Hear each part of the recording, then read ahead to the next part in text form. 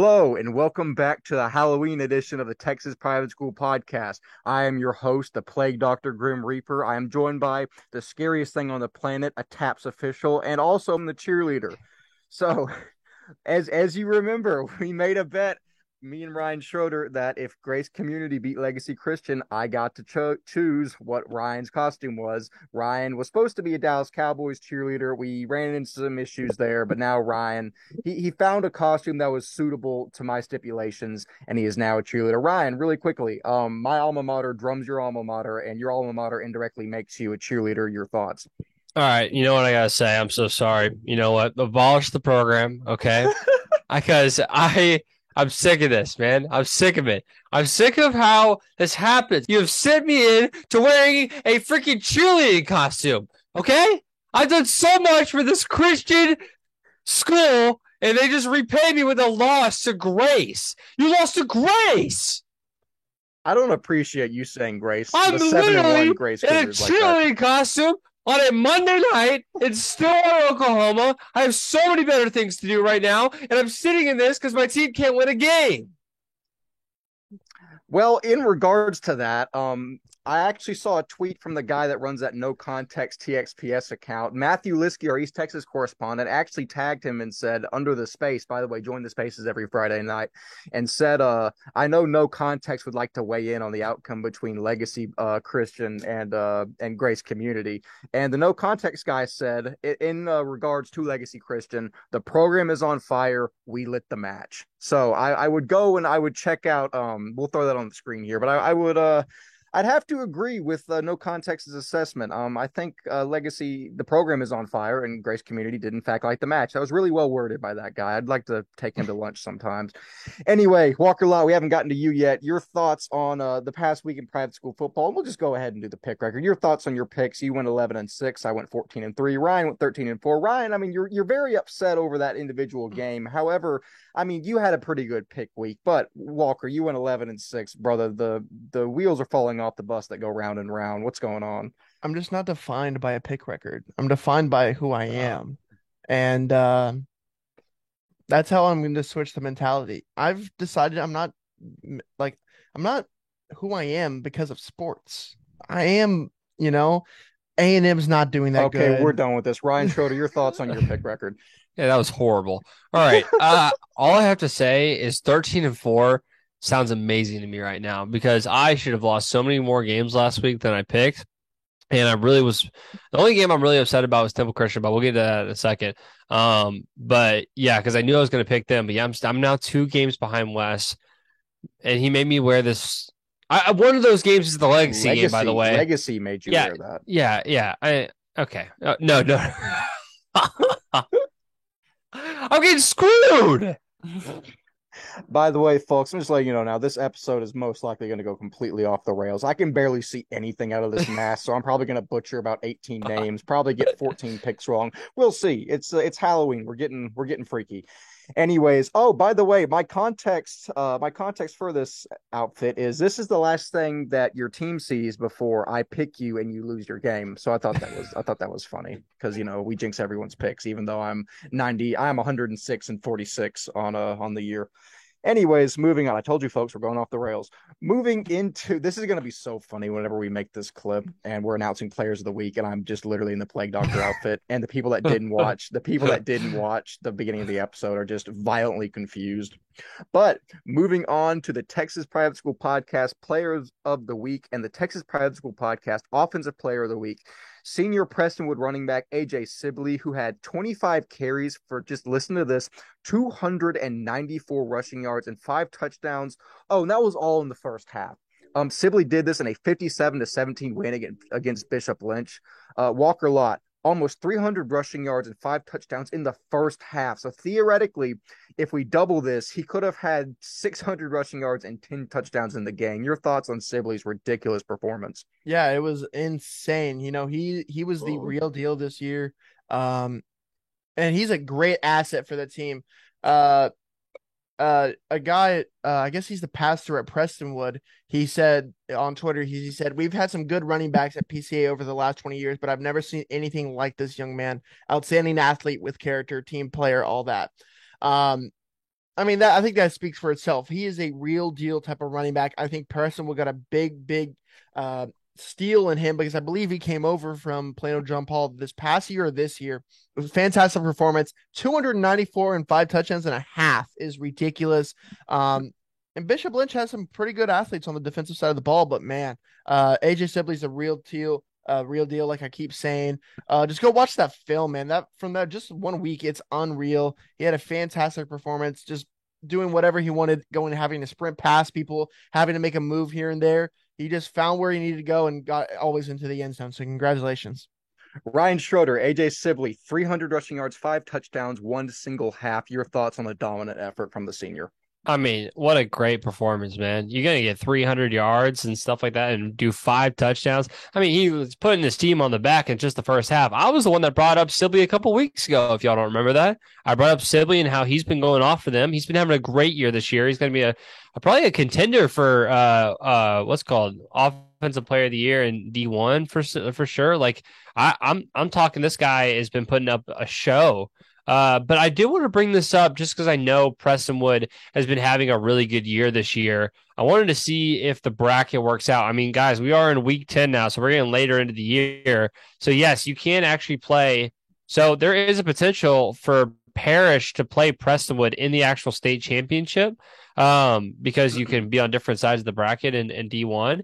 So, honestly, with how this Parrish team's been playing, and we're about to talk about a Parrish player on the defensive side, but man, AJ Sibley's going to be a threat for Parrish when it comes to, playoffs and stuff like that as well. I don't know what the game was when they played each other, but yeah, I don't know. I'd be scared to play AJ Sibley, in my opinion. He's a tough man. I would as well. We mentioned before the season that I thought Prestonwood was going to pose the biggest threat to Parrish in Division One. We've now seen that threat is Houston St. Thomas, but that's not to say that Prestonwood doesn't have a chance to upset Parrish. I think they're a fantastic team. Parrish is obviously still the top dog, but Prestonwood is right there with them, I think. But congratulations to Prestonwood running back AJ Sibley on a fantastic effort and for being the Texas Private School Podcast Offensive Player of the Week.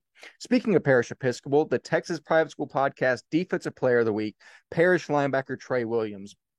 The Stanford commit had 15 tackles, 3 tackles for loss, 1.5 sacks, 2 forced fumbles, just a pass breakup because why not, and a 42-7 win against Nolan Catholic. Walker Lott, Trey Williams, we've known about the kid for a while. Very talented. Stanford obviously thinks so as well. Your thoughts on this crazy effort against rival Nolan Catholic? Yeah, I mean, he's the real deal. We've talked. I keep saying that.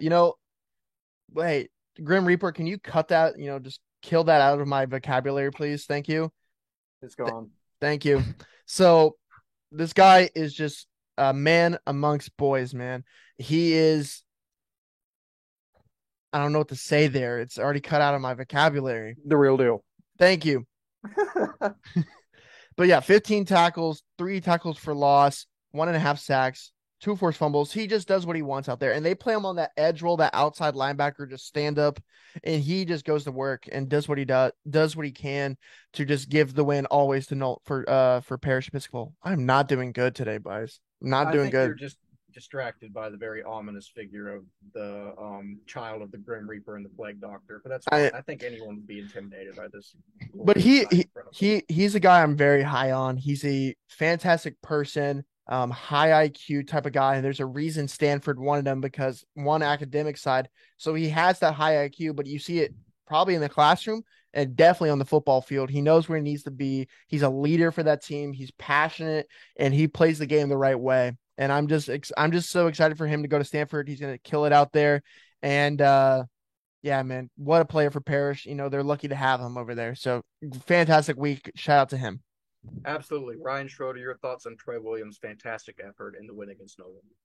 Yeah, I would I just really want to bring up exactly what you're saying, Walker. I think I agree 100% that IQ is really driving Trey Williams. And this has been, I think, the argument I've been having with people around campus here as well, is IQ is what pushes you over the level of being a really good high school player and then being a really solid college player. You will not be a really solid college player if you don't have the IQ like you do in high school.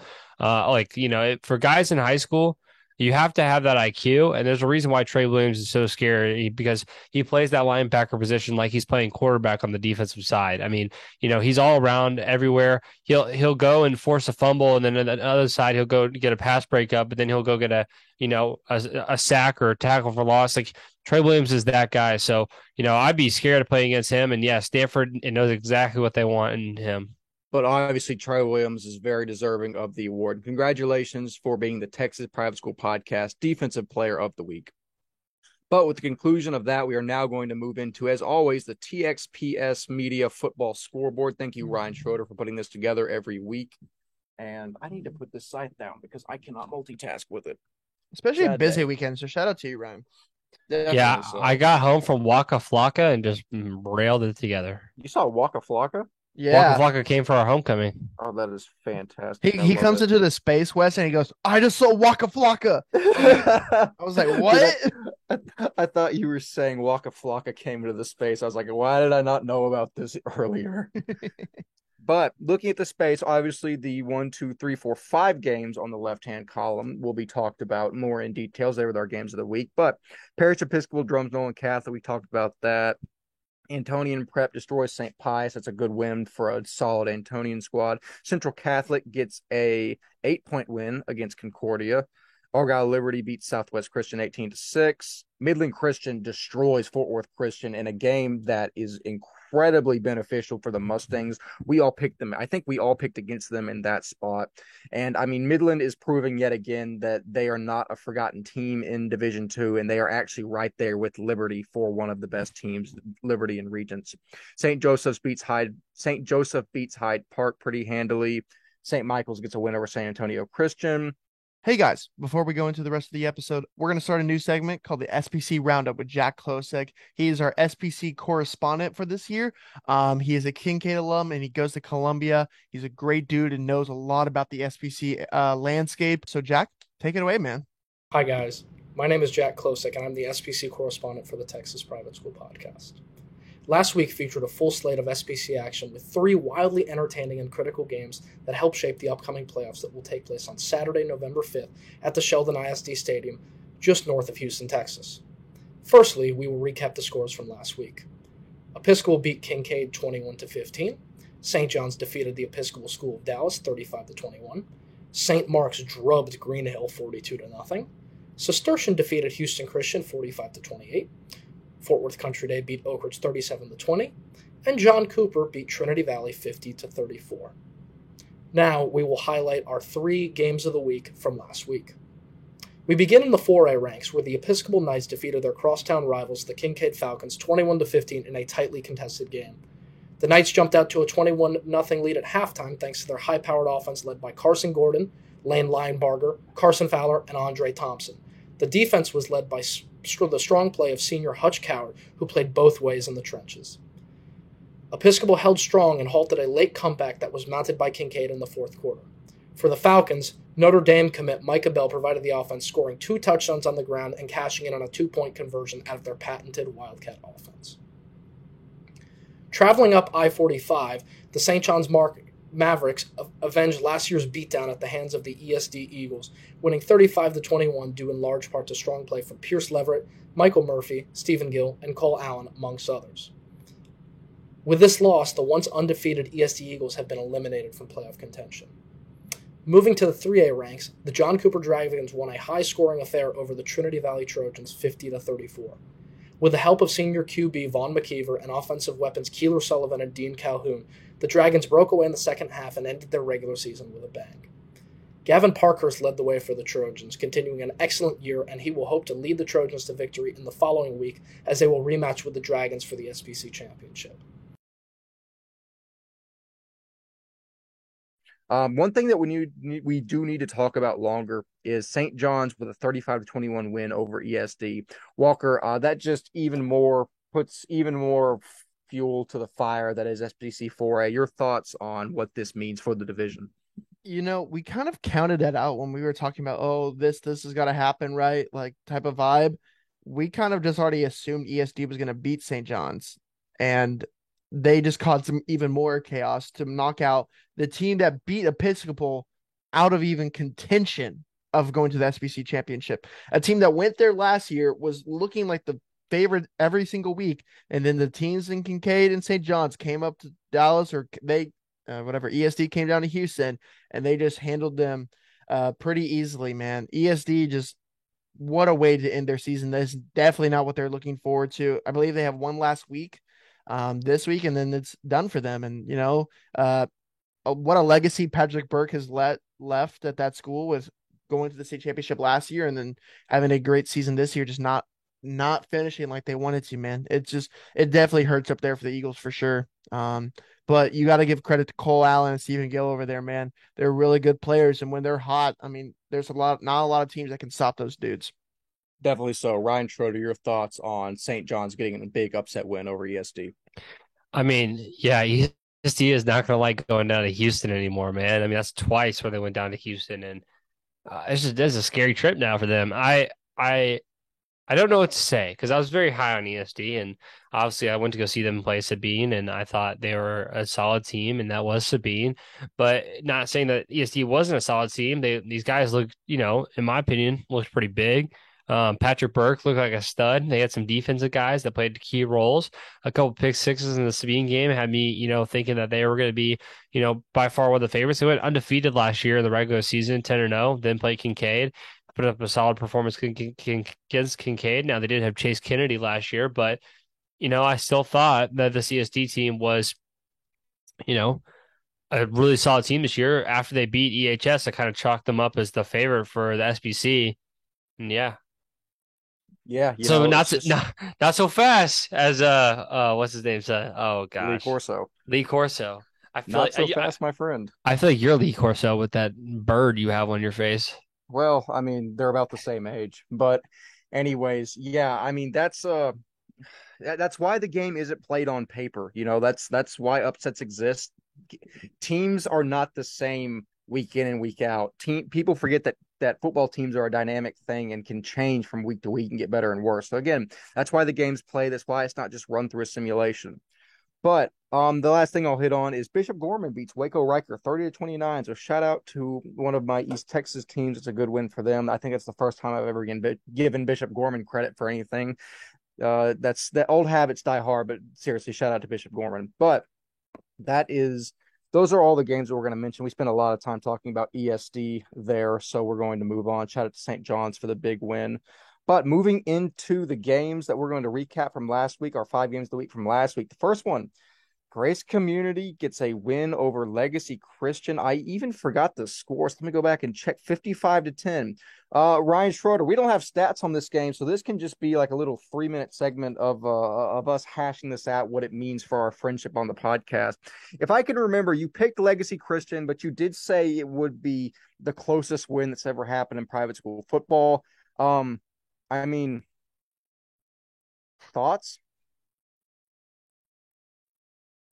Dude, I don't know what to say. I think this Legacy team is diving into a deep hole, and we haven't won since what? I think we're on a six game losing streak, if I'm not mistaken. We started out the season 2-0. We beat the School of the Blind, and then we beat Oak Ridge. And I thought that was, in the right direction, but my goodness gracious, we've had so many injuries. We've had so many things go wrong. I don't know, man. I really thought we were going to be on the up and up this season. I was so excited after 2-0, but now Grace is 7-1. I don't know, man. I don't know. This is a whole different world. I want to just put us back in the other district, so I don't have to play with Grace anymore. I don't want to play with Grace anymore. I don't need this rivalry. I would rather play Southwest instead. We'd probably get slapped by more, but at least it would feel better losing to Walker than it would you. I mean, I feel like I'm pretty gracious in victory. I don't know why that comment was gracious in victory. I get it. Yeah. Walker Law, while I'm looking something up really quickly, your thoughts on Grace beating Legacy Christian by what is 55 minus 10? 45 points? Yeah, 45 points. Yeah. 45 points. Your thoughts on the 45-point win? Coach Trotter over there has a long way to rebuild that program. I mean, that's how you really have to say it. They would always have a couple guys that would go like Division I football every year, but I mean, besides Trace Harris, who I mean, doesn't look like he is playing football or hurt, something like that. I don't know. But I remember you telling me that, Ryan. I don't know who else they really have on that roster. I know they have Cade Trotter, but they have a long way to go. They have a couple of defensive guys that have been really, really good this year. I want to shout out. Oh, they do. They have a what is that They have linebacker? Norris. They have Mm, Norris, who's been really, really good. And they what's it called? They have some other guys on that defensive side that's been pretty good. But yeah. yeah, you gotta put more points up on the offensive board, and you gotta basically give your defense a break and stuff like that. So it's been kind of hard for Legacy to give their defense a break when they can't put it in the end zone. I've Yeah, totally I forgot mean, about that. no context is pretty prophetic or philosophic, I should say, actually. With the all caps, the program is on fire, period. We lit the match. I mean, I don't think you can put it that much better than that. I think Grace Community might have lit the match that sets Legacy in flames, Ryan. Yeah, take him on a date already, man. Hey Yeah, man, like I just like his tweets. Oh, by yeah. the All way, right, all right. uh I'm this guy needs to stop talking, man. He says out too much random I stuff. do like the jerseys for Frisco. is Yeah, that is that yeah, is that what we're yep. resorting That's to? that's all right. Let's just get to the next game. I can't do this. For what it's worth, in 2018, via simulation, Grace Community would beat Legacy Christian 42-28 on a neutral field. Anyways, sorry, I just like the year 2018. It's just something random I picked in my mind. Moving on into the next game that we are going to cover, our recap actually. Grace Prep at TCS Lubbock. Ryan, I'll give you a chance to have a rebuttal to the previous question. To 42-18 Yes, in 2018, the year that we 2018. the year we went 9-3. Yes. No, no, no. Y'all went You 9-3 and 18. Holy Okay, yes. cow. I don't believe that. Your junior year, y'all went 9-3. Uh-huh. We did go 9-3. We lost to them that year. We lost to JP2 and Deuce Hogan. That's the only two teams we lost to. Hmm. And we lost first round to I think Brook Hill. That isn't. Oh yeah, we lost to Brook Hill as well by like 3. Brook Hill was good that year though. No, they weren't. They had that dude on steroids and Khalil Griffin or Caleb Shout Griffin. shout out Lamar. This Shout out episode is so Constantine bad. We're Castle. recording this at 7 o'clock. We're not even that late right now. That's fine. We'll record half of it, and we'll record the next half tomorrow. I have to put this on Anyway, again. oh yeah, no, we'll all have to get dressed You in this went again. by the way, in 2018, you went 5-5. Oh no, we weren't Yeah. we weren't great. Our offense was electric, and our defense was No, I was trash. talking about Frisco. No, Oh, what? Not we go 5-5 or 2019. Oh, was that my your senior junior year? year. Oh, Yeah, it's your senior year. You went 9-3. oh, that's what I meant. Sorry, the senior year. I can't No, get them straight. 2018 would have been my junior. junior year. Yes. Guys, Anyways, this is irrelevant. Let's continue. whatever. Let's keep going. Moving. Hang on, I gotta take this thing off to read this because I actually enjoyed being at this game. Oh, Let it be known, Grace. He just said he would rather enjoy TSCS Lubbock over his own win against Legacy Christian Academy. I actually did not say that, but I appreciate you coming up with the sentiment.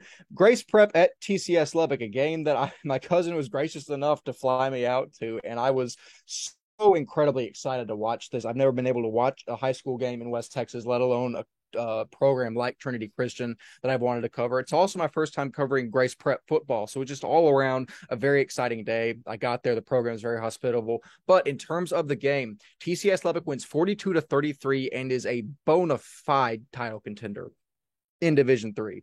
I was saying before this, I need to see how good TCS Lubbock is before I can say they're a title contender. With DC, they're a title contender. Marcus Ramon Edwards, Eli Reeves, just all of them are incredibly good players. Marcus Ramon Edwards had 21 carries, 188 rushing yards, and 3 touchdowns. All of those clips are on our Twitter if you want to see them. He looks even better than last year. He's put on like 20 pounds. I think he's 6'3", 215 now. I mean, he looks like a Division I prospect. A guy that impressed me a lot was quarterback Eli Reeves, a guy that I think that they have transferred or kind of transitioned from a running back position to a junior quarterback. The kid is as gutsy as they come. He had 18 carries, 133 rushing yards, and 3 touchdowns as well. I mean, I don't know how more people haven't spoken about Eli Reeves yet. I think he's hidden away there in West Texas. He's an incredibly talented player. He's kind of got that it factor. He's got that moxie that you really just have or you don't. He really, really impressed me. But I mean, between Eli Reeves and Marcus Ramon Edwards, that offense is incredibly good. And also something that I mentioned on Twitter, their willingness and ferocity when they block is something that sets that team head and shoulders above everyone else in their district. I mean, they get after it. I'll find a tweet here later, but I went back watching clips and saw one of Marcus's runs, and three guys have just incredibly just challenging blocks that they meet, and they just absolutely flatten their opponents. But in terms of other guys on that TCS Lubbock team, Hunter Maston, Eli Davis, Cade Hayes, Zach Anthony, all incredibly good players. But talking about Grace Prep, because they only lost 42-33 against the second best team in D3, in my opinion. Their passing attack is the most complete and might be the best, barring DC in Division 3. Jalen Talton went 24 for 33, 333 yards, 3 touchdowns, and 2 rushing touchdowns. Caden Leahy had 6 receptions, 147 yards and a touchdown. Mathis had 10 receptions, 95 yards, and 2 touchdowns.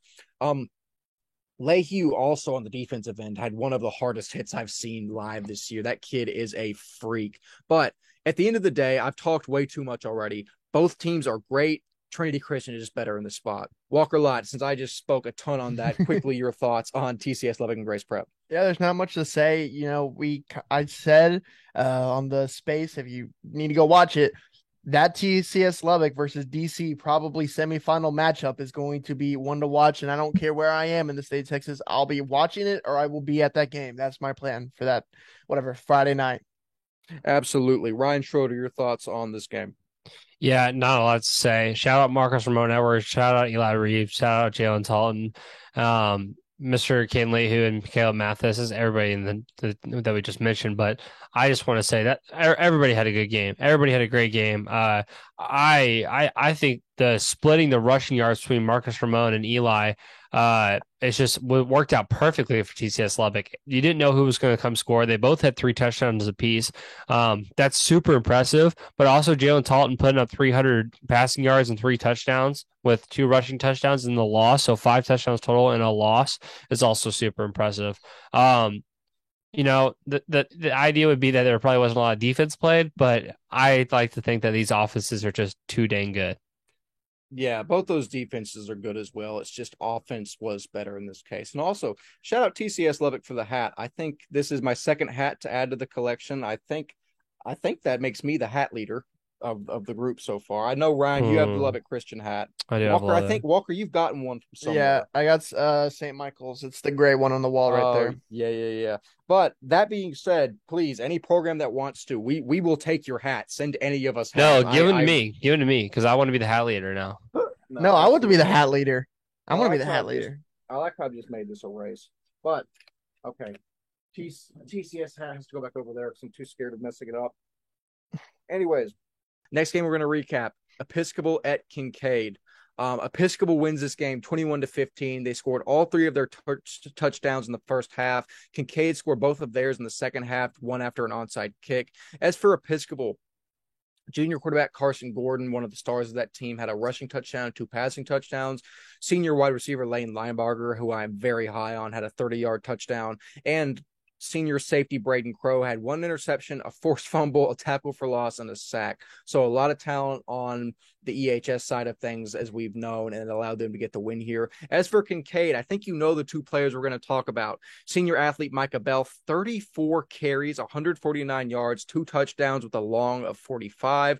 Junior athlete Miles Roeder, 10 carries, 70 yards, 20 passing yards. So, Walker, Episcopal gets a closer than expected, but also much needed win against a very gritty Kincaid team. Your thoughts on the matchup? Yeah, that's how I would describe this team as gritty. I mean, they are Episcopal went up 21 points in that first half. And I believe at the half it was around 21-0. So most teams, after being down 3 scores, would, kind of just go in the second half, kind of just play and not really want to play to win. But Kincaid came out there and never let that Episcopal offense score again, plus scoring 15 in the second half. And I believe it was 15-21 with 5 minutes left. So I couldn't get much else about the game, but a close game for Kincaid. And that makes me really worried about, all right, Kincaid versus St. John's. I mean, Kincaid looks like the favorite in that one now because of how much they stopped that Episcopal offense. And let's just say that St. John's defense did not do that in their game.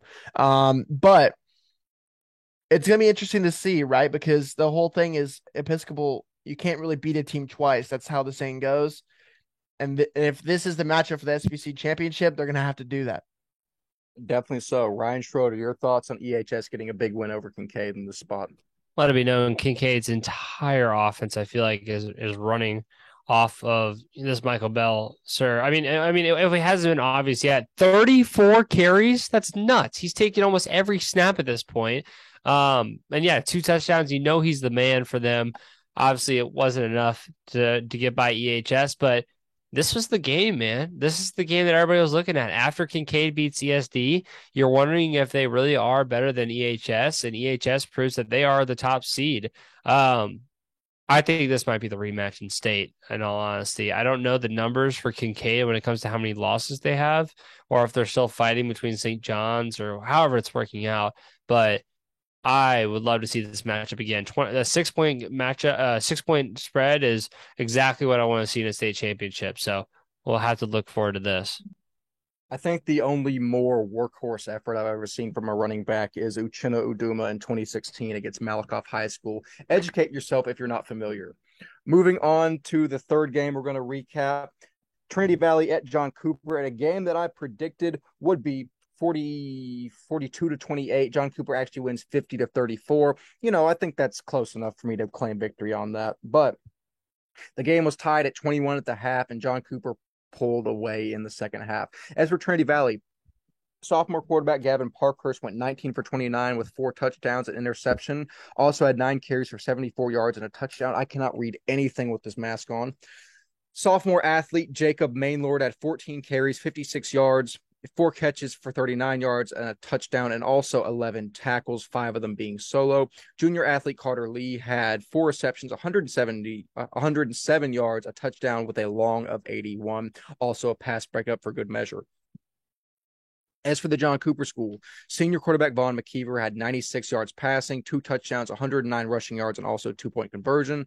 Sophomore athlete Dean Calhoun had 12 rushes, 103 yards, and 3 touchdowns with a long of 61. Senior wide receiver Kyler Sullivan, I told him I wouldn't butcher his name again. Kyler Sullivan had at least 2 catches, 45 yards, and 2 receiving touchdowns. And also senior linebacker / running back Carson Berger had 17 total tackles, 8 of them solo, and 4 quarterback hurries. Okay, a lot of stats there, guys. We all assumed that John Cooper would get the victory. Walker, you didn't pick Trinity Valley, did you? Nope. Okay, so we all did assume correctly that John Cooper. I don't know, man. You're making some wild picks now that you're behind in the pick race. He's trying to come back. Sure. He's doing whatever he can to come back. No, that's fair. I respect the strategy. You have to exploit the market a little bit. But anyways, Walker, John Cooper, big win over Trinity Valley. We think is their only competition in SBC 3A. Your thoughts? I said it. Your prediction was close, but my prediction was correct. And I said Dean Calhoun would have a fantastic game, cement himself as one of the best in 25. And guess what happened? 12 rushes, 103 yards, and 3 touchdowns. That's exactly what he did. He submitted himself. Vaughn didn't have a fantastic game, but he did what he needed to do. Dean Calhoun did what he needed to do to win. He's a real deal over there. Fantastic game by the 25 athlete. But I want to give credit to this Trinity Valley team. Gavin Parkhurst, honestly, I know he didn't get the win, but he probably outdueled Vaughn McKeever in this one with having 297 and 4 touchdowns and also running the ball a lot. That's a fantastic stat line by the 25 quarterback. And, we've talked about him a lot and we've praised him a lot, but he's the real deal in that 25 elite 25 private school quarterback class.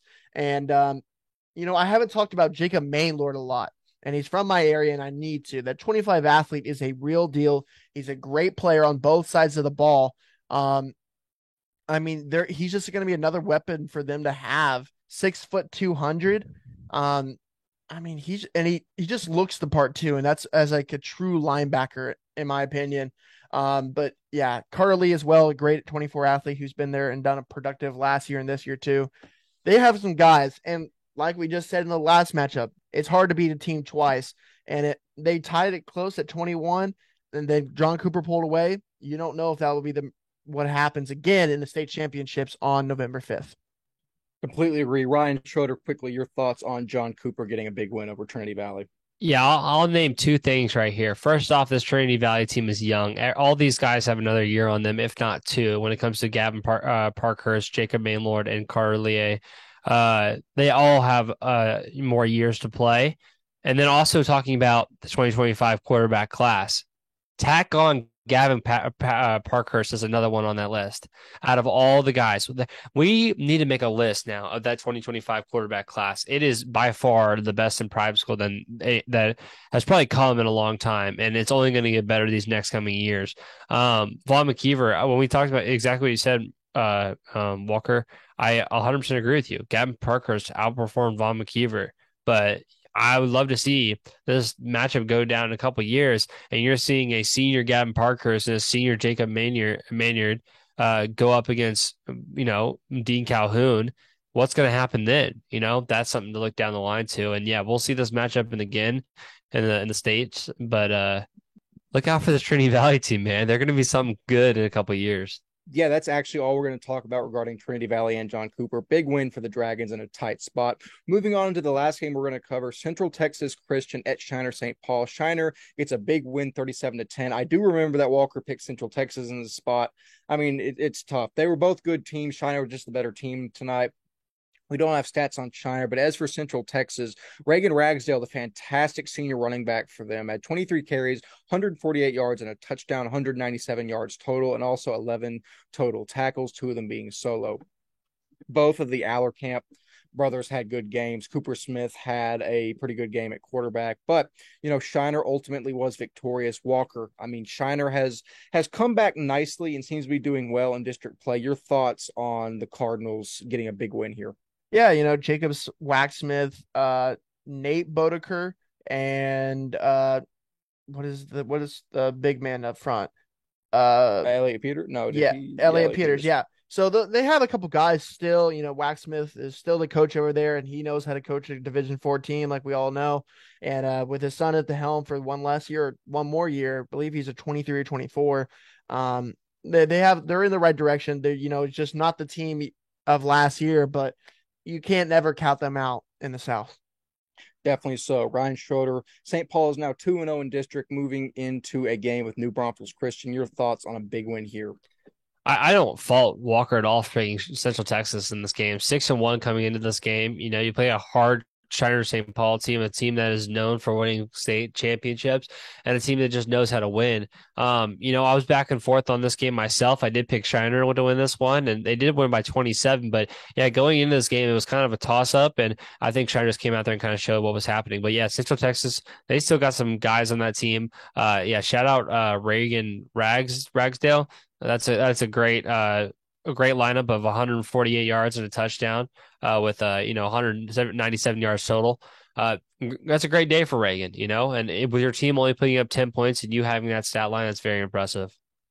Definitely so. But congratulations to Shiner St. Paul. Big win against Central Texas Christian. And that will actually bring to a close all the games we're recapping from last week. Welcome back to the Texas Private School Podcast. Well, I guess not welcome back for y'all because we're just going to cut right into this, but welcome back for us. It's a new day, and you'll notice there's a new face as I'm joined today by a TAPS referee, a very nice looking cheerleader, and it looks like that is the leading rebounder in the state of Texas for the 2018 season, Matthew Liskey. How are you? How does it feel to be on the Texas Private School Podcast, East Texas analyst, Matthew Liskey? Feels great. I'm glad I've got the opportunity for y'all to help me go and see some games. It's been really fun. Good watching some private school football again. So, Matthew, I'm going to put you on the spot. Tell us a little bit about where you graduated from and your connection personally to private school. So I went to East Texas Christian Academy, which is a small 1A private school that has shut down a couple years ago. It shut down a couple years ago. And my connection to private school football specifically is our junior year, right? Yeah, our junior year, we started a football program, 6-man football program. No one on the team had even played before. And to say the least, it was bad. It was just a bunch of kids trying to play football. It wasn't great. Play calling wasn't good. The coach wasn't good. The field was horrendous. Y'all see pictures. I got some for the first game. It looks like a World War I battlefield with a number of dips and trenches in it. First game, the scoreboard wasn't even ready. A backhoe was like holding up the scoreboard with the bucket on it to keep it up. It was something. You had to be there. You had to be there to see it. But yeah, that's where I first really got introduced to private school football. Was that, and so moving on, before we talk about anything else, we're going to discuss the Texas Private School Podcast. I think this is our Week 10 rankings. So, as always, we are going to go through division by division until we get to the overall rankings. They will be on the screen now. So here is our top 10 in Division 1, our top 10 in Division 2, our top 10 for TAPS D3 and D4, our SPC top 10, and then our top 10 overall rankings. So, guys, there was a lot of shakeup, especially in the SPC. St. John's and also McKinney Christian in D2 made our lives a little bit difficult. The rankings meeting was a little bit longer than it should have been. But, Walker Lott, a lot of shakeup. Your thoughts on the rankings as they stand? Yeah, D1 stays the same. The top 5 all won, and then all 6 through 10 all lose, besides TCA with the bye. So that stays the same. D2, the massive loss of Midland, the massive loss of Fort Worth Christian to Midland moves them down to 6, and Midland moves up to 4. And Brownsville St. Joseph cracks the top 10 for them. Congratulations to the guys down there in Brownsville. D3 and D4 makes sense. Fort Weatherford Christian moves down after a loss to Temple Christian. They move into the top 10. ESD, with their second loss of the season, moves down to 5. Everyone moves up and puts John Cooper School, the only 3A school at not the only 3A school, but the top 3A school at the number 2 best SBC school. And then overall, Fort Worth Christian and ESD move out of the top 10, which were big, which we never saw coming. Midland and San Antonio Prep move into the top 10 at 9 and 10. Ryan Schroeder, very quickly, your thoughts on the fluctuation in this week's rankings? Yeah, shout out Brownsville St. Joseph, man. They keep winning games 6-2. What a great season for Brownsville St. Joseph. They've had some close games, some really good wins. I'm pretty sure that's a team that only lost the Regions by 10. So honestly, they've been having a really, really good season. I'll keep it short and sweet. D4 teams, things are shaking up every now and then, but yeah, we see you, Central Texas, Weatherford Christian, Temple Christian got that win this past weekend. That's a big jump for them. They're 7-1 if anybody didn't know.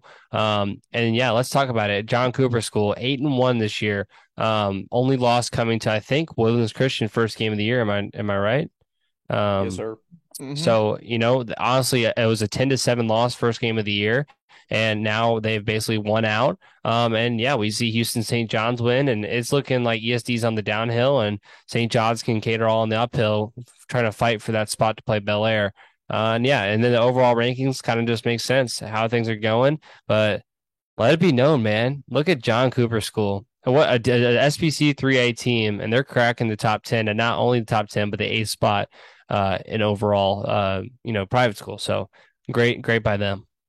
Definitely so. And Matthew, we've talked a lot this season about Weatherford Christian. They just fell out of our top 10 for D3, D4, but I think you know why I'm mentioning Weatherford Christian. I think that you are familiar with Weatherford Christian as ETCA played them. What are your memories of ETCA playing Weatherford Christian back in 2018? I can't remember the kid's name. I for the life of me can't come up with his name. They had a kid. He was amazing. He was a quarterback, running back combo. Threw for over 1,000 yards and 6-man, and rushed for 2,400 in 10 6-man games, which if you don't know, a 6-man field's only 80 yards. So you take that, he rushed for 2,400 yards on an 80-yard field. He was ridiculous. He was leaps and bounds ahead of anybody else on that field. Anybody else on their team, they basically just gave him the ball. He made everyone miss just on his own. That was crazy to me, hearing that Weatherford moving up to 11-man and then dominating 11-man, just because I remember they were on ETCA, well, not ETCA level, but ETCA division level all those years ago. But that actually, with that little anecdote, will conclude our rankings discussion. And now we move into a new weekly segment. Does Dallas Christian cover the spread? This week at McKinney Christian Academy, Dallas Christian is 41.5-point favorites. So Just for some context, DC is averaging a 45-point margin of victory so far. So between Dallas Covenant and Brook Hill, they beat Covenant by 50, Brook Hill by 40. So simple math, 45 points per game, average margin of victory. Does DC cover a 41.5-point spread against McKinney Christian? Walker Lott, your pick. Yes. Ryan Schroeder. 41.5 seems like a lot of dang points. This is also McKinney Christian Academy. So, yeah, I'm going to have to go. They cover. That seemed disrespectful, right? Or Matthew Liskey. I know you're new to the hot seat, but you think DC covers a 41.5-point spread against the Mustangs? I'm gonna go with yes. I was looking at some stats from McKinney Christian, and the passing game's not look too hot, so I'm gonna go DC covers.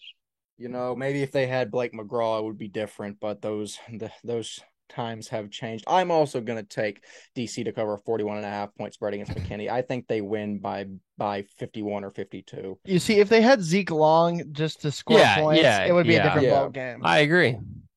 But they do not. And now, since I see it on the sheet, we're adding basically the Division I Dallas Christian, Parish Episcopal. I think that's the first time anyone has called Parish anything of that nature. But we're going to now ask, does Parish cover the spread? Because it's not even worth picking Parish games in district because they're going to weed whack everyone. Parish is a 28.5-point favorite at Trinity Christian Addison this Friday. Walker Lott, 28.5 point. Do you think Parish covers that? I don't think Sawyer Anderson has played in more than 3/4 of a game in district so far. I would have to see that correctly, but I believe they will absolutely cover the spread. Okay. For some context, I think I can't do the math in my head, but it seems that DC is, or not DC, Parish is averaging a 43-point margin of victory in district. Ryan Schroeder, your thoughts? Does Parish Episcopal cover? Yeah, you can round me up for Parish covering here. I think they can get it done by over 30 at this point. TC Addison, I think just doesn't pose a threat to Parish. I mean, this is Parish Episcopal, y'all. We have to understand the reason why we're doing a cover for them while we're even talking about this. So yeah, it's Parish by 30. One of the better ideas I've ever had. Matthew Liskey, Parish Episcopal is a 28.5-point favorite at Trinity Christian Addison. Your thoughts and your pick? I agree. First two district games for Parish. I'm looking right here. Last two games, put up 42 points both time. Defense only allowed 7. I'm going with Parish. Fair enough. So for the second straight week, all of us have picked the dominant teams to cover. And I think, honestly, that trend is going to continue until we are proven wrong. But moving on, we actually have a very fun segment for the last part of our other news. We actually asked on Twitter. We asked for Ryan's going to get his pep on. There we go. We asked for the best student sections in TAPPS because I think me and Walker came up with this whenever we were at the St. Thomas versus St. John's game, and we looked at St. Thomas's student section. We're like, these dudes are nuts. And Walker obviously covers public school football a lot, so Walker was like, I think private school might have better student sections than public schools. We started thinking about it, and we're like, yeah, that might be right. So we asked on Twitter and Instagram who the best student sections were in private schools, and we got a ton of engagement, and I'm very excited to go through all of them. So I'm just going to read off the teams or the student sections that we got data for, and we're just going to have a very quick discussion of who we think the top 4 are, and the top 4 between all of us are going to move on into a Twitter and Instagram poll. We're going to see who wins that. So we got submissions from Austin Regents, Midland Christian, Central Catholic, Bel Air Episcopal, Houston St. Thomas, TCS Lubbock, Fort Worth Christian, Liberty Christian, Kincaid, Bishop Lynch, St. Mark's, Dallas Christian, and Legacy Prep Magnolia. Guys, it's going to be really hard for me to pick a top 4 from this list. Walker, what are your initial thoughts? You see, I think you got to think about categories, right? We got to think about size, right? Like if it's bigger, the bigger schools are going to have better student sections, but like you got to think about it size versus school, but having enough people in the crowd makes it elite. I think it also how well it travels. If you can have a home field advantage even away is very, very helpful. And I think also just being original, having cool ideas and having themes, all that jazz. So I think there's a lot to play into this. in my time, I think just going through, I know Regents comes on to the socials very, very passionately. And they showed why with all of their videos and stuff that I might play on here. I don't know. I might be doing this at 11 p.m. right now, editing this, and I don't know if I want to edit all of that. But Regents has a lot of passion. Central Catholic, I think, is, I mean, in my personal experience, I think Central Catholic is number one. I don't think anyone beats down there in Section R, down there in Central. And I remember them when they played All Saints in the playoffs last year. They had a good amount of people that traveled, and I know like they have like 4 people that lead it too, that like are kind of like their yell leaders. They're really, really sick. They have a really good student section, and it's an all boys school, but they still have, I'm guessing, like their sister school come over and support. Like that crowd gets really, really lit. EHS has the Gong Squad. They have the 4 people that have the gong, and it's a gong. That's just awesome. And I know St. Mark's has the super fan men, and that's just so much fun to have. I know they're legendary in the game. And the only other one that I really know well about is Fort Worth Christian. They always really travel well, and then Midland. No one ever wanted to go up to Midland and play because one, it's the drive, and then two, it's one of the toughest places to play probably on all the taps. They're rowdy, especially in basketball too. But their student section is fun. I will give them that. That is very fun from what I remember playing at Midland. Definitely so. Okay, so we gotta pick 4, and I think, and I'm just gonna read through it and let's get y'all's thoughts really quickly. I think Regents and Central Catholic are locks. Do I have any pushback from any of y'all on that? What was it? We gotta need I to hear it think again. Regents and Central Catholic are locks. We're picking the top 4. Yeah, I can agree with that. Okay, so Regents and Central are locks. Is EHS a lock? Okay, going to watch St. Thomas. I think St. Thomas had a better student section though. Bet. Okay. Yeah. I Yeah, mean, do you remember that? That was like their student section was from top to bottom of a good size thing, and they had like cannons, and they had the 4 guys with the cowboy hats with like the overalls all wearing it. That was elite. Like that's a really good student section. Okay, so what I'll say, I think for the 4th spot, it's between Midland, EHS, and Liberty. I do think it's Midland, EHS, and Liberty. I think I haven't seen enough on Fort Worth Christian to know. What about Ryan? What do you think about Fort Worth Christian?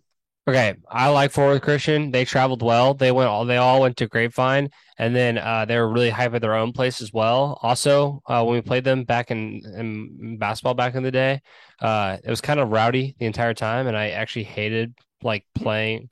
Like I hated being there. So I have Fort Worth Christian. I want to put in a pick though. I want to put St. Mark's. I think St. Mark's, they have a whole Twitter account. I mean, a lot of these guys have like Twitter accounts and Instagram accounts, but super fan men. Yeah, I mean, we've known about them for I think ever at this point. I mean, super fan men has been a thing for a long time. I am scrolling currently on TXPS Basketball, which is a affiliated account with our podcast, and I'm trying to find if I have some stuff on here of when I went to go cover St. Mark's. It was insane. They were literally the hypest student section I've ever been around for basketball wise. And they have my vote for sure when it comes to St. Mark's and whether they have a top student section for football and basketball. Okay, so I have an idea. So we have basically a playoff poll to get the 4th spot between Midland, EHS, Liberty, why don't we just do 2 polls, like with 4 and 4, and we do our top 8, and then the winner wins it all next week. We do that. Yeah, I'm fine with that. We'll do top 8. Okay, so after some quick deliberation, we have decided that we're going to make a poll of the top 8 student sections, and you, the viewers, are going to vote on Twitter to see who is the best. The top 8 will be Regents, Midland Christian, Central Catholic, Episcopal out of Bel Air, St. Thomas, Fort Worth Christian, Liberty Christian Argyle, and Dallas St. Mark's. So those top 8 will be on Twitter here in the next week or so, and y'all will get to vote on who is the best. So that actually is going to wrap up all of our other news section. And now we get into the part of the episode that everyone's waiting for, the games of the week. Matthew, you ready to be a guest picker and display some of your knowledge here? Oh yeah, I feel like a great, one of them college game day people don't got a clue what's going on, but I can pick some games. Well, Oh, okay, so but so Lee Corso. before we go into it, Matthew, did you over your time have any experiences with some really good student sections, like to add on to that? I'm gonna have to go with student sections, no, but two people in particular, yes. So it was our senior night in basketball. It was Steven, one of our friends from school, ETCA, and West were over there. It was our senior night, and we were playing, I think it was Regents out of Nacogdoches. And they were sitting like, they pulled up two basically like folding chairs or like, living room chairs, like 3 inches from the court in the corner of the 3 point line on the left hand side. There's one poor kid. Every time Regents was on that Number end, he'd 11. go in the corner. His only job was to stand there and shoot threes. I guess he was their sharpshooter. But every time he got in the corner, Wes and Steven would stand up, get like 2 inches from behind him, and go, "Don't blow it, kid. It's your only chance. They're all counting on you." And they'd get right up there. And I think the entire game, that team from the corner shot maybe like 0 for 15 on three on that corner only. Now, on the other end, the kid would make it just fine. But on that end, he could not make a shot. They were in his head the entire night. Okay, so I've got to add a little bit more to this because this is one of my favorite stories of all time. So, basically, me and this kid Steven Johnson, we were causing havoc that entire night. There wasn't a student section; the two of us were the student section. So basically, I think we were like yelling at the kids on the court, and at some point, one of the kids yelled back at us, and I got up and I yelled at him, "Talk to me when you get out of TAPS 1A." And that kind of stopped the whole game. People didn't like that very much. But then fast forward like 2 months later, the coach of Regis Nacogdoches tried to complain to the TAPS athletic board that the ETCA student section was too rowdy and needed to be sanctioned. And the ETCA head basketball coach said, number one, it was two people, and one of them doesn't even go to the school.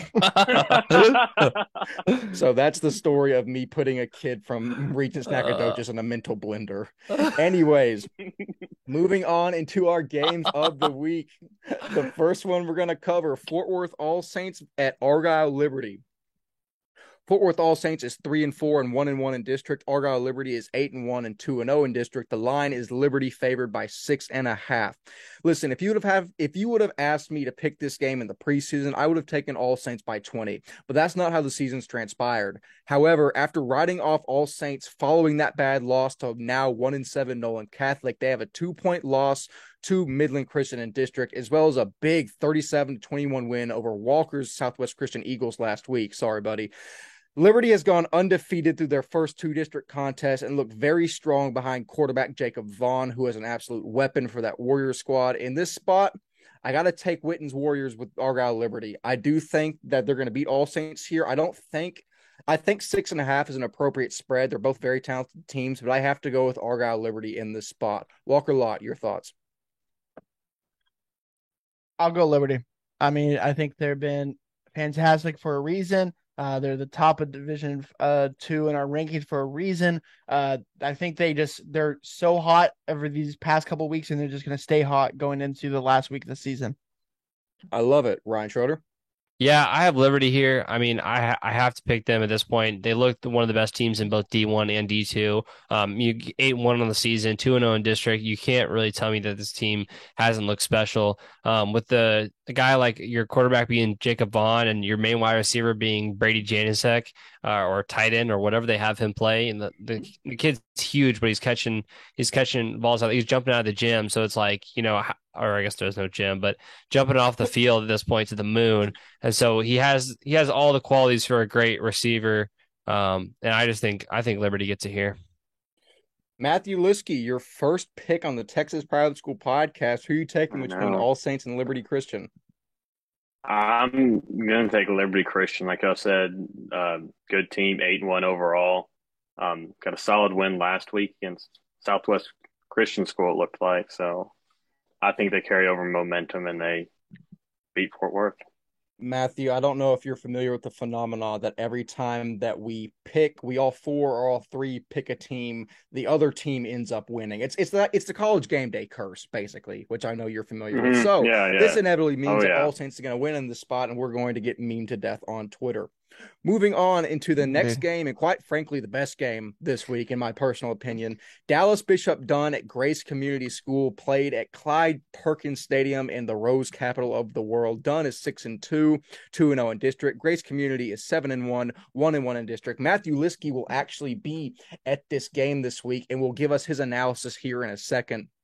Bishop Dunn is a 5.5-point favorite, and the second spot in District 2 is up for grab Friday at Clyde Perkins, as Bishop Dunn will travel to yet again the Rose capital of the world in an attempt to tame the Cougars of Grace Community. There is talent all over the field in this one. Dunn fields Jeremiah Horn, Juan Million Aguilar, Shandon King, among others. They are very adamant about their elite pass defense on Twitter, and that claim will be tested by JT Williams, Reed Alexander, Grant Turner, and Nick Stewart. Liskey, I know you've done some research into this game and you're very excited to cover it. What do you know and what do you have to bring context into this contest that'll take place on Friday? Yeah, I got a couple of things here. So first off, Bishop Dunn, not really an aired out team at all. They have only 953 passing yards the entire season through 8 games, which if you know high school football or at all, that's not a lot through 8 games. But the key is here is, like you said, Horn and King, a combined about 260 carries for 2,200 yards and 26 touchdowns on the ground. Just a devastating quarterback running back duo on the ground game. And I'm sure Wes can attest, in the past, Grace has had problems stopping the run against teams that can run the ball. So Grace defense is going to have to do a good job containing them, because they can contain them and force Dunn to pass. They have a chance to stick around in the game and make it very competitive. Well, and on the other end, like you said, on the other end, like you were saying, Grace offensively got a good receiver in Reed Alexander, their number one target. And it really, I think it comes down to Grace establishing the run, with the running back Jamarion Johnson. The game I went to go see, he had about 150 yards and 4 touchdowns against Spring Hill, which if they can establish the run and get their quarterback some confidence, underclassmen need some confidence, especially against, as you said, Dunn calls themselves the best secondary, in the district. So it's going to be tough, underclassmen quarterback, they can get him rattled quick and they can throw a couple bad passes, could be a runaway. But if both teams can establish the run, I think we've got a good game on our hands. Well, Liskey, I will say you've seen this Grace defense this year, and you've also seen the Grace defense in 2018. Do you think that this year's defense is poised to stop the run more efficiently than Grace in years past? From the games I've seen, I'd say slightly. I mean, against Spring Hill's a run first team too, and they did a good job containing them mostly, besides letting a couple breakaways happen. But I'd say they're probably about on the same level. I mean, it's tough to stop the run eventually, because you just gotta keep on, clogging the holes and really hustling to stop the run, and it just gets tough after a while. So I think they have a good chance of slowing them down. But like I said, as you've clearly seen, no one's been able to find out a way to stop either of these running backs. Either of these players, the quarterback or the running back, averaging 150 yards a game on the ground. So, all right, Liskey, time has come. I'm going to need a pick for this game from you. Well, I know you have a biased opinion on the game, obviously. So, I'm gonna have to go. It's going to pain West. I'm going to go with Dunn here. That running attack, it is something else. I was watching some highlights. It is lightning in a bottle. They're so fast. They're so elusive. Like I said, they can just establish the ground. They can just keep the clock going, keep Grace's offense off the field. I think Dunn's got a good chance winning this game. Yeah, no, you're right. Smart pick. Walker Lott, your thoughts? I've only met Matthew for such a short time, but I could tell he's a wise man. And for that reason, I'm going to ride with him. I'm going to go Bishop Dunn in this one. On October 16th, Bishop Dunn's recruiting page said that they were number 1 in Texas in interceptions and number 2 nationally, according to Max Preps, I believe. That's all I need to know. I mean, you have Reed Alexander, you have Nick Stewart out there, you have JT Williams, but this pass defense for Bishop Dunn is so good. And then having Gary Cook in the middle, I mean, that's Paul Geary as well. I'm going to take that defense of Bishop Dunn. Give me Bishop Dunn here. Again, smart pick. Ryan Schroeder, your thoughts.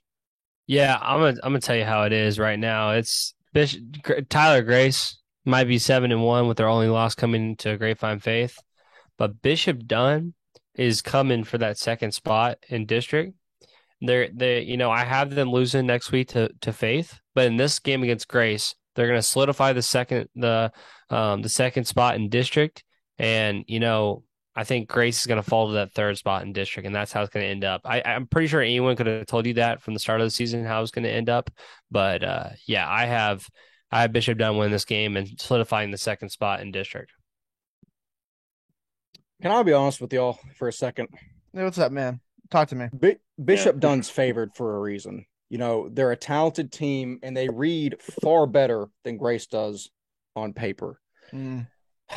I've already shown that I'm willing to put my pride aside and pick against the alma mater that I hold so dearly. Before that, let me take y'all back to Friday, October 26, 2018. Grace Community versus TK Gorman. Gorman is the favorite in every single metric, projection, and paper you can find, as they were every single year they played Grace. The reviews read, and I quote, "I think the Crusaders score too many here to be caught this week, though." TK Gorman wins 42-30. Matthew, if you don't mind me asking, how did that game turn out with Grace Community versus Gorman in 2018? I'm trying to remember. Was that the Chase Crumpton game? It was the Chase Crumpton game. Y'all won, didn't you? Grace wins 30-28. Grace thrives as the underdog. Grace is going to shock the world on Friday. Give me Grace Community. Give me the points. Give me Reed Alexander. Give me JT Williams. Give me Grant Turner. Give me Jamarion Johnson. Give me the entire Cougars team. Grace Community wins. Grace is the second best team in this district and will prove it on Friday. Hot take. No. Lukewarm at best. Grace is never okay. All right. Moving forward. Next game, Fort Worth Christian, who is 5-2, against Southwest Christian, who is 4-4. Both teams are 0-2 in district. Southwest Christian is a 1.5-point favorite. Fort Worth Christian looked to be a title contender until they hit district and dropped the first two to Liberty and then Midland. However, I think people are jumping ship on the Cardinals too soon, as they have faced the two top teams in that district and arguably the division, with the exception of Austin Regents. Hogan Nelson, Jacob Trimble, and Luke Anderson are still elite athletes, and I think they prove it again here against Southwest Christian. I want the Cardinals, and I want 10 points. I'm not very impressed with Southwest on the season. That win against Hallettsville was big, but I think they're fraudulent. Give me Fort Worth Christian. Walker Lott, your thoughts? Wow.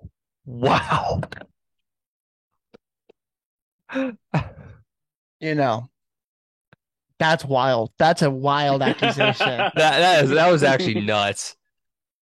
I shouldn't have picked this coming off the heels of the Grace game. I'm fired up. There's a reason that Southwest Christian made back-to-back semifinals that none of y'all can say besides that team. You cannot either. I can't either, but those guys can. And the coaching staff knows what they're doing. They're 3-0 right now against Fort Worth Christian and wins 36-7 last year, 14-8, and 35-28. You know the whole saying that we said earlier in the episode, you can't beat it's the same team twice in 1 year. They did that 2 years ago. That's what they do. And I'm going to pick them again this year. Fort Worth Christian after that loss to Midland, they might be a little rattled. Southwest Christian played Argyle Liberty pretty dang close than what most people probably expected. They're switching up with some things. They're trying to adapt because they're not a one-trick pony. They're not going to just run the ball with Antoine. They have too many weapons. Tanner Zeman. They have Maddox McCarroll running the ball, throwing the ball if you want. You have Hayden Bryan. You have Graham Holster. You have on the defensive side, you have Xavier Robinson. You have Ben Briscoe, Joe Griesbright. You have Christian Wells, the dual threat, do it all, do what he needs to do. They have John Talbot, the big man, with Mayor Dorman Pardue on the opposite side. J.R. Siegel, the big man in the middle. The 26 monster, DJ Bisley. Also, they have like I said, Blaine Blakely, Joe Griesbach, Caden Dees, Ben Briscoe, Wilson Jones, and they have another 6'6" offensive lineman that they have on the other side. They have elite talent. And this year, that fourth spot is massive in district. That is key to see who's going to go to playoffs. And this is the game that probably decides who's going to go to playoffs this year. And I'm going to ride with my Eagles. They know how to beat Fort Worth Christian. Those guys have it in their mentality to beat Fort Worth Christian, and they're going to do it this time around. Interesting. Ryan Schroeder. Yeah, man, I would love to tell y'all what I think about this game because I've seen Fort Worth Christian play twice now, and I've seen what they can do. I've seen them play DC. I've seen them play Faith. I know the Fort Worth Christian team is good. A 10-point loss to Liberty, that's that Liberty team that is the best by far. You go to Midland last week. You drive to Midland and play that game in Midland, and you lose by a lot. All right. It's understandable in my opinion. I feel like that's understandable. That's a hard place to play. Now, this is Southwest Christian for Fort Worth Christian. This Fort Worth Christian team has everything under their belt in order to win this game. They have an offense that consists of Chase Cross, Jacob Tremble, Jordan Green, anybody out there that you want. Luke Anderson at the running back position. They have everything you could want on an offense. A defensive side, how about you go put Luke Anderson back on the defensive side of the ball? And then how about you have, basically now Jordan Green and Jacob Tremble playing corner/safety. And then you have Jacob Tremble returning your punts and your kickoffs on special teams. This team is so good at fixing the need spots where they need to be. Southwest Christian, though, has guys that I've seen, transform into better players. Christian Wells is a guy that we've seen transform over the years, right? However, I'm not sold on Southwest Christian. I am sold on this Fort Worth Christian team, and I have been ever since I saw them beat DC. It's a home matchup. Fort Worth Christian, the rivalry of Fort Worth. Give me Fort Worth Christian. Now this is a big rivalry. This is gonna be lit. This is gonna be a good one. It's going to be very heated. So now we get to turn to a completely unbiased stander. Matthew Liskey, your thoughts on Fort Worth Christian versus Southwest Christian? Who wins the game? I'm going to go, like I said, very unbiased opinion, not a lot of knowledge. I'm going to go Fort Worth Christian. I'm riding with Wes here on Fort Worth Christian. I mean, like you said, 5-2, started out hot. And they did play Liberty close. And like y'all said, Midland's a tough game. Drive out to the middle of nowhere and play a game out there. I mean, it's tough. Tough game. I know Wes knows the feeling. Easy. I got Fort Worth Christian. Well, I mean, you would be smart tailing my picks as I do have the lead in the pick record on the podcast, but I'll leave that gloating for next week whenever I retain said lead. Moving on into the next game, we're going to recap. Lubbock Christian at Fort Worth Temple Christian. Both teams are 7-1. Both teams are 4-1 in their respective district. Actually, they're in the same district. Lubbock Christian is a 29.5-point favorite, which is a wild spread for two teams that are 4-1 fighting for positioning. I want to be honest here. I can see Lubbock Christian almost covering the spread, even if they don't outright cover it. I honestly do think they are far and away the best team in Division IV with Bax Townsend at the helm. I think their loss against Weatherford Christian was a fluke, and I think they utterly destroy Temple Christian in this spot. Lubbock Christian covers. Walker Lott, your thoughts? I mean, I'm going to agree with you here. I think Bax Townsend's the real deal, and when they lost to Weatherford Christian, they lost without Bax Townsend, and I think that's a big, big part of that team. Temple Christian has a great season. They just beat Weatherford Christian, are 7-1, and they look like probably one of the better teams in Division IV. But yeah, I'm gonna go Lubbock Christian here, man. That makes sense. Ryan Schroeder, your thoughts? A great win against Weatherford Christian last week for Fort Worth Temple. I keep saying it because I wanted to pick them so bad. This is a team that has proven themselves all year. But this is Lubbock Christian, and Lubbock Christian. I want to say this about this Division IV. It's nothing on Division IV, but just the fact that one guy can take over in Division IV, it just is how it is. Ryan Swarzinski is taking over for his team for Sacred Heart. Bax Townsend takes over for his team at Lubbock Christian. There's a lot of guys that just kind of take over in Division IV, and they know how to lead a team. There's other guys on the team that are definitely scoring with them and being these big players. But you have to have a leader. You have to have a guy that's running your team with you. And I have to say Bax Townsend is that guy for Lubbock Christian. So I have Lubbock Christian here. Matthew Liskey, the last pick. Your thoughts? Well, I know Wes loves using the transitive property whenever we come to comparing teams. So I'm not going to do that. But if you wanted to, Lubbock Christian beat Riker Catholic 63 zip, and Temple beat them 33-13. So, transitive property states, that. But I'm not going to do that. Just, I know how much Wes hates that. I'm going to have to go with Lubbock Christian. I saw Wes. That's where you went last week, right? Lubbock Christian? I went to Lubbock Trinity, actually. Lubbock Trinity, excuse me. Yeah, I looked at Lubbock Christian schedule. They look solid. They've been blowing teams out that, that I've seen. So I'm going to take Lubbock Christian. Don't worry, Matthew. Just get behind me, tell all my picks. I'll take you to the promised land. We'll go. Yeah, I got a question. That's what I do every week. So It is. What's the question, Matthew? Is this the same? Is this Temple? This is Temple Christian Eagles out of Fort Worth, right? Yes. It is. Oh God, did y'all play them? We played them in basketball my freshman year in a tournament. I was like, Temple Christian. I was like, this name sounds so familiar. I know this name from somewhere. Yeah, they played in freshman year in basketball with like half our team missing. How'd that go? Well, we roll up to the tournament, and our three best players are missing. So you got freshman Matthew and Josh. The freshman Josh, he's like 5'6", $140, right? Freshman Matthew's probably 5'8", $170, soaking wet. I go up against a mammoth. This guy's a football lineman for Trinity Christian playing center. He's like, no joke, 6'3", 250. This dude is huge, and I'm a freshman going up against him, and he just I don't know how many rebounds he had that game. I felt good. I had like 12, and I thought I was doing good. But for the record, we did hold a lead over them. I got fouled the first possession, made 1 out of 2 free throws, up 1-0, and I think they went on a 35-0 run to end the half. So it was solid.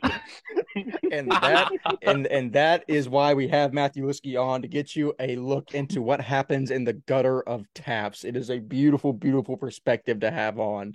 But moving forward, absolutely. We're actually going to we have now an SBC correspondent named Jack Klosek. I apologize if I butchered your last name. We haven't met yet. But Jack is going to detail the current state of SBC 4A and what the Kincaid St. John's matchup this coming Friday means for that positioning and the SBC 4A championship. So, Jack, take it away.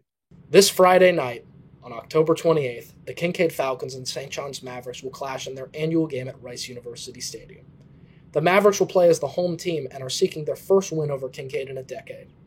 They come in at 7-2 after a huge win over the Episcopal School of Dallas, and with their high-powered offense, they look to knock off Kincaid. Former Kincaid offensive coordinator Kevin Velchers did an incredible job in his tenure at St. John's, turning their program around and giving them their best chance to play for a title in many years. Kincaid, on the other hand, has had a slow start to the season, but they have regained their footing and are coming off 2 close games versus Episcopal School of Dallas and Episcopal of Bel Air, where they went 1-1.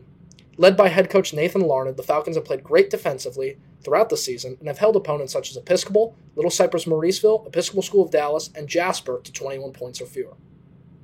Kincaid comes in at 5-4 and seeks to return to the SBC title game and rematch with the Episcopal Knights. Kincaid has not missed out on the title game since 2016. This game should be a tight one as each team's season is on the line. We will see if the Falcons will rematch with the Eagles or if St. John's finally climbs the mountain and reaches the title game after a long drought. But for me, I'm a Falcon for life.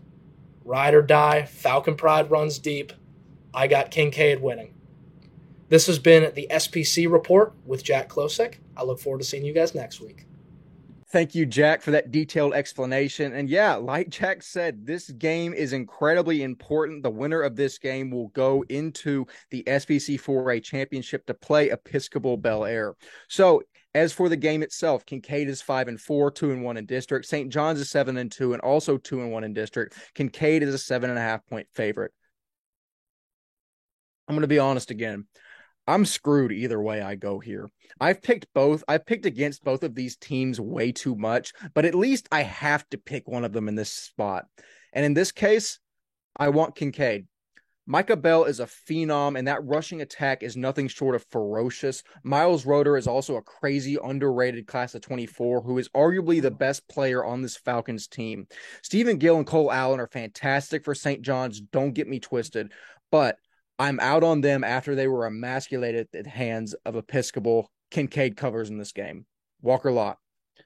You see, luckily I've seen both of these teams, and the one thing that Episcopal had on St. John's in that game was the defensive line. St. John's doesn't have an offensive defensive line really to compete with Bel Air, right? That's what you saw in that game. But the thing about it is Kincaid really doesn't have the guys on the defensive line to really stop Stephen Gill and Cole Allen. They just don't have the guys, the same weapons as Episcopal did. And for that reason, I want to pick St. John's. I think if they get their offense going, it's hard for anybody to stop. And you saw that with ESD last week. St. John's, when the offense can go, it goes and it just goes to the moon, man. And Cole Allen's a D1 recruit. And it's hard picking against Micah Bell because Micah Bell is that dude. And I love Miles Roeder as well. But I think St. John's got this one. And I think it's gonna be, I believe if Jack might say it in his thing, I think it's the first time that St. John's has been to the state championship in like 10 years. So it's a long time coming. And with Gill and Cole at the helm, with Brown commit, Pierce Leverett at the tight end position, Dax Garza, I think they get it done here. Very interesting. Ryan Schroeder, your thoughts on the contest? I've seen Kincaid play, never seen St. John's play. I'll tell you that straight up. And I'll tell you right now that I would love for some change up, man. Well, ESD's out of it now, and they were in the state championship last year. Kincaid was in the state championship last year, but I would love an EHS for St. John's matchup. I would love it, and so I think you could tell me that this team has won games against tough teams. The St. John's team, they have beaten Fort Bend in a tough match. They blew out Second Baptist, blew out Lutheran South by even more. They had a tough battle against Episcopal. And as they've got later in the season, beat a ESD team that I am very high on, but now has lost a couple games and are out of it. Beat them by 14. All right, on the road. They traveled up to Dallas and beat them by 14. All right. I think I can look you dead in the eyes and tell you this. St. John's is them dogs, and they are coming out for Micah Bell's head. So I just want to say that St. John's, I hope you have my back because Micah Bell is one tough dude, and St. John's going to run them, man. They're going to run them. Ooh. I dropped my microphone at that statement. That is bold. Matthew Liskey, save us. Who do you have in the game? St. John's versus Kincaid. This is one of the biggest games that we've ever previewed with the most on the line. Your thoughts? Oh, brother. A lot of pressure on me, I guess. And feel free, anybody that watches, you can roast me afterwards and say I don't know anything, call me casual or whatnot. I'm going to go with Kincaid. I was looking stats. Michael Bell kid, you were saying, great runner of the football, looks like it. Averaging a lot of yards, got a lot of touchdowns. Kincaid, again, not a pass-heavy offense. Very hand the ball to one guy, let him do something. But if it's broke, don't fix it. So you're not wrong. If it ain't broke, don't fix it. So I'm going Kincaid. You're not wrong. Yeah, I was actually very surprised that both of y'all went St. John's. I thought there was going to be a chance we were all on Kincaid, but that's very, very interesting that we are split between the two teams. But I mean, like Jack already detailed, like we just said, this is one of the most important games that we've ever covered on this podcast. It's huge, and I don't think I've said it yet, but I'm going to be there live Friday covering it, and I'm incredibly excited to see what happens. And good Lord, if St. John's wins, I'm going to get a lot of flack on the sidelines because I've already gotten some leading up to the game. But actually, that rounds out all of the information we have to cover for this episode. So, Walker Lott, you first. Your thoughts on the upcoming week in private school football and what's at stake? It's a lot. I mean, we literally have championship implications on this week. Playoff implications on this week.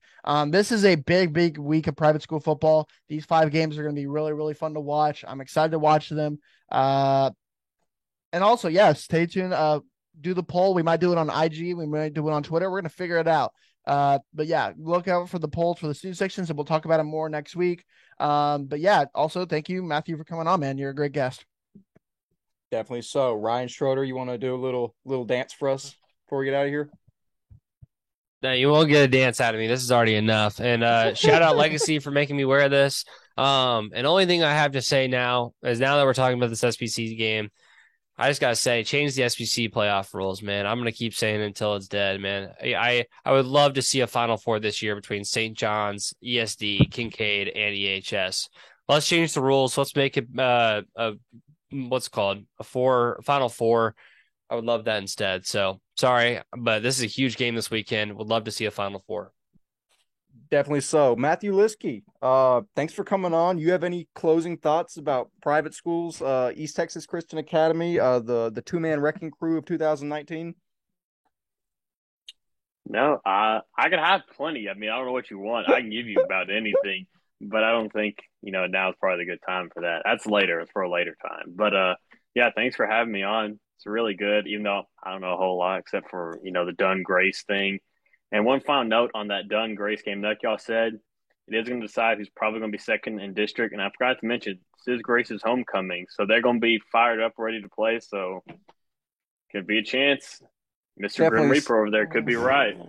Definitely so. Hey, listen, don't worry about not knowing anything. According to a bunch of bot accounts on Twitter, we don't know anything either. So that's just the way things go. But as always, I have been 1/3 of your hosting crew, the Grim Reaper. I have been joined by an East Texas Christian Academy legend, a TAPS referee, and also a very pretty looking cheerleader. We will see you in the next episode. See you later.